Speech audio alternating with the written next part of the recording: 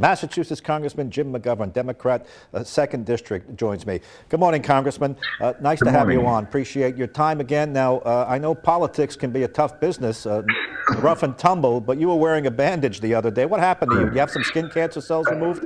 I had a little bit of I had some skin cancer, a very common form of skin cancer. Nothing serious, but it required some stitches, and I look like I'm an extra in a Rocky movie. But I'm fine. But early detection is key, so people should get checked on a regular basis. That's how I detected this, and they got it out, and we're fine. Did you get a lot of sun as a young man? I know sunlight is the best disinfectant, they say, but there is a limit. Yeah, I probably did. Summers spent on Cape Cod beaches, but look, early detection is important, and people should get regular checkups, and that's what I did. That's how it was found, and and they got rid of it. So wear your sunscreen if you go to the beach. All right, good. Now let's move on to politics. First, some housekeeping notes in Massachusetts. Governor Baker's calling it quits. Do you believe he's not going to run for president and he just wants to, finish up the term, or is there something else at play? You must talk politics.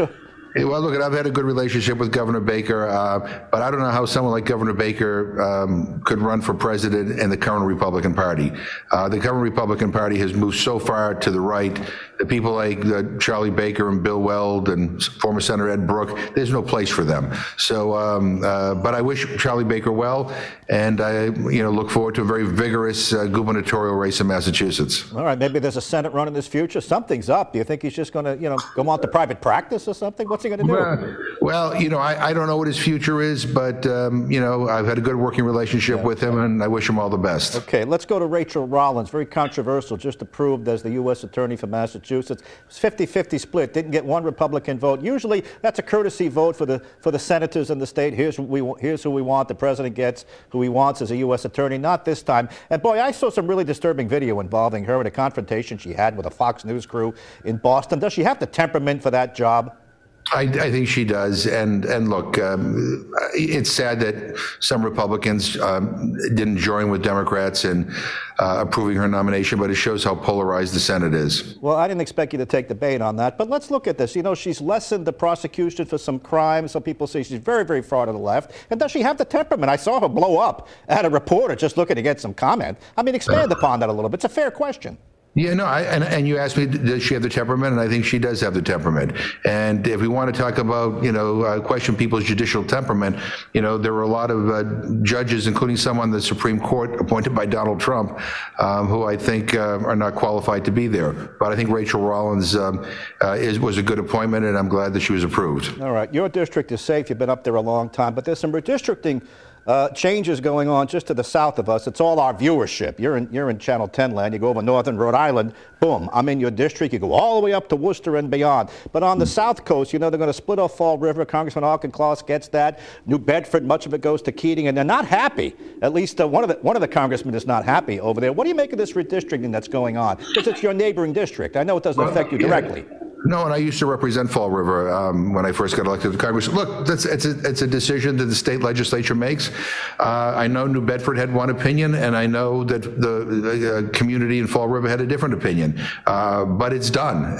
And so I think both Bill Keating and Jake Auchincloss will run in the districts that have been drawn, and they will be successful. They're both good members of Congress. Yeah, Auchincloss is happy. Bill Keating not so happy. We'll see where that goes. It appears to be a done deal. Now, this week, the Democrats are going to raise the debt ceiling, keep the government open without the Republican help. Give us the report from Congress. Explain it to us in easy terms, what's going on. Well, the debt ceiling is about paying our bills, bills that have already been accumulated. I mean, when Donald Trump was president, I didn't like the bills that he accumulated with the tax cut that went mostly to rich people and big corporations, but I voted to raise the debt ceiling because we have to pay our bills. And this usually is a pretty bipartisan exercise. Unfortunately, this year it isn't. Again, we're talking about paying the bills, 97% of which were accumulated with the previous president, not Joe Biden, but the Republicans have turned this into a political football. We in the Rules Committee came up with a procedure that will allow the Senate to get by the filibuster to be able to have an up and down vote on it, and they will vote to raise the debt ceiling. If we don't, quite frankly, our economy will come crashing down. I mean, that's how big of a deal this is. You accumulate bills, whether you like it or not, you got to pay for them. Okay. Mitch McConnell's a pretty good strategist. He's happy to let you take the vote, you guys raise it, and then he's going to use it against you next year when look, the whole thing could flip into Republican control. But the alternative is to let the economy come crashing down. So we have to be responsible here. And I will say this: Mitch McConnell and Chuck Schumer agreed on the process that will allow this to come up for a vote, because previously the Republicans were filibustering it, and we needed 60 votes. We don't have 60 votes. But look, American families understand the importance of paying bills, and the government ought to pay the bills that it's accumulated. Okay, done. Let's move on to Build Back Better, the president's spending plan. Some people say that's going to add to runaway inflation. New numbers came out today. We're taping on a Friday. Inflation ticks up again, 31-year high. And the CBO says it's not paid for. In fact, I'm going to read from USA Today. Says it's going to cost a lot more money than they're saying. You say what? Because you voted for that on the House side. Yeah, no, I think it is paid for. I think one of the things that was not taken into account in offsetting the costs were the provisions that call for the IRS to collect unpaid taxes from a lot of big corporations. But look, the Build Back Better bill would lower costs. And it would fight inflation because it is fully paid for by making big corporations and the wealthy pay their fair share. And the other thing is that it will cut taxes for families with children, so they'll have more money in their pockets. And it will, do a lot of other things that will make life easier for a lot of working families in this country. I know what a big corporation is. What's your view of the wealthy? Is it over $400,000? Yeah, I think if you're making over $400,000, you're doing pretty well. Okay. But quite frankly, we have a tax system in this country where big corporations that are making billions and billions of dollars pay no taxes. There's something wrong with that, and we need to make sure that people pay their fair share. Look, I have nothing against rich people or big corporations, but I do have a problem when they don't pay their fair share in taxes because everybody else has to. Okay, let me read from USA Today. As written, the Build Back Better Act includes more than $2 trillion in spending and tax cuts, according to estimates from the independent budget watchdog groups. If all programs were made permanent, they could cost as much as $5 trillion. But listen to this kicker sentence. But that would be for future Congresses to decide. Yeah, well, I mean, we can't do things that we can't pass things that will be there forever and ever and ever. But, when people talk about big spending, why don't they complain about the military budget? I mean, we have the largest military budget of any country in the world. And lots of waste, lots of fraud, lots of abuse, and yet where the complaints come from are when we spend money on people. When we talk about a universal free pre-K for 3- and 4-year-olds, or when we talk about fighting the climate crisis, or we talk about child tax cuts. I mean, come on. I mean, the bottom line is we need to invest in people. We have underinvested. We have underinvested in our citizenry for years. It's time to even out the balance here. Okay, let's just go back to what I asked you about who were the rich and 400,000. You said you're making 400,000, you're doing pretty good. You're absolutely right. It's very comfortable. But I once did the math with an accountant. Guy making 400,000 or a family, they're really taking home about $260 after they pay tax. And if you have a mortgage, you're sending people to college. You could see where it's going. They don't consider themselves rich. They consider themselves very lucky. Yeah, I said they were well off, but what I also said is that there are millionaires and billionaires in this country, and there are big corporations that are paying zero in taxes. And I want to know why anybody thinks that that's fair, why anybody thinks that we shouldn't try to remedy that situation. If everybody paid their fair share, including those at the very, very top, all these programs that we're talking about are fully paid for. That's what we're trying to do. This is about fairness. Second District, Congressman Jim McGovern, Democrat, longtime Democrat serving that district, just over northern Rhode Island, all the way up to Worcester and beyond, joins me. Congressman, you recently retweeted a Nancy Pelosi tweet condemning China for its treatment of the Uyghurs. Isn't this the year to boycott China in the Olympics, given that most Americans now think the virus came out of the lab, the trouble we've had with them with spying, ripping off our technology? Isn't this the year to completely boycott the Olympics? Well, I support boycotting the Olympics, but I give the Biden administration credit for announcing a diplomatic boycott. But we should do that because of China's terrible human rights record. They are engaged in a genocide right now against the Uyghur people. A lot of the clothing that we are wearing, quite frankly, is produced with goods that is as a result of slave labor. So, yeah, China's human rights record is horrific, we ought to make it clear that we want no part of it. So you would say, don't send the athletes, don't go at all? Yeah, I mean, that's what I've advocated. That's not going to happen, but I am grateful that there's at least a diplomatic boycott, and other countries are following our lead on that. Let's stay in the neighborhood. Let's go to Russia.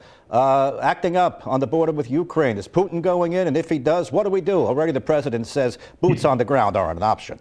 Yeah, look, I think Putin is testing us to see what he can get away with. Putin is nostalgic for the old Soviet empire. But I think President Biden made clear, and many of our allies have made clear, that there'll be a strong economic consequence to Russia.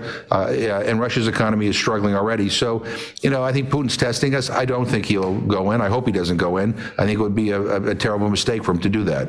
So, in other words, we'll crush your economy, and Putin's, he's going to toe the line, because we're not going in with boots on the ground.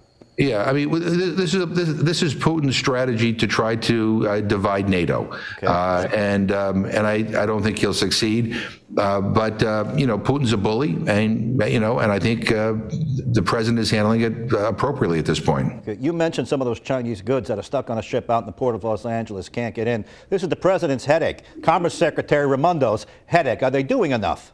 They're working as hard as they can. I mean, look, inflation just didn't happen. By the way, we had this is a problem that extended to the previous administration as well.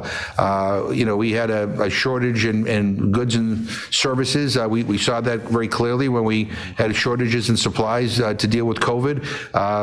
The ports are now open 24 hours a day. We're trying to get things in as quickly as possible.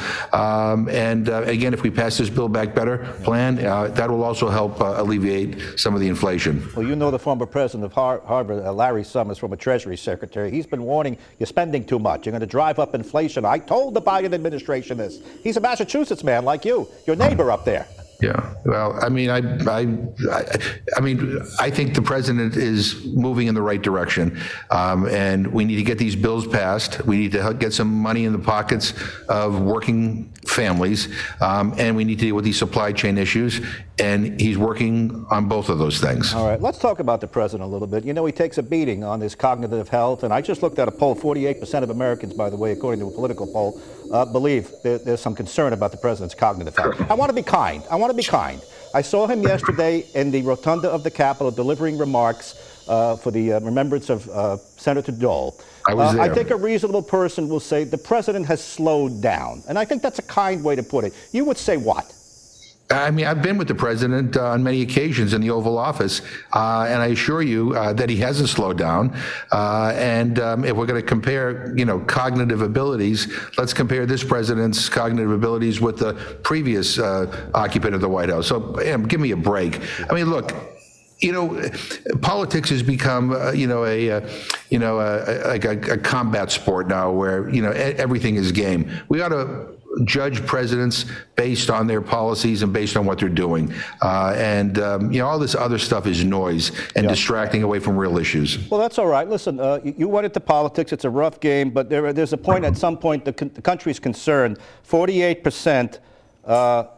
Are concerned. 46% are not. That's an even split. That's a lot of Americans who you're telling don't be concerned about this. Well, I've sat in the Oval Office with the president on many occasions, and I can assure you that he is fully engaged, energetic, and focused on trying to solve the problems that the American people are facing. Well, he has an ally in you. I know you're pressing him to dismiss student loan debt. You going to get anywhere with that? Doesn't seem like he wants to do that. Well, I think we're still working on it because I think it's an important issue. But we also have to deal with the Senate, we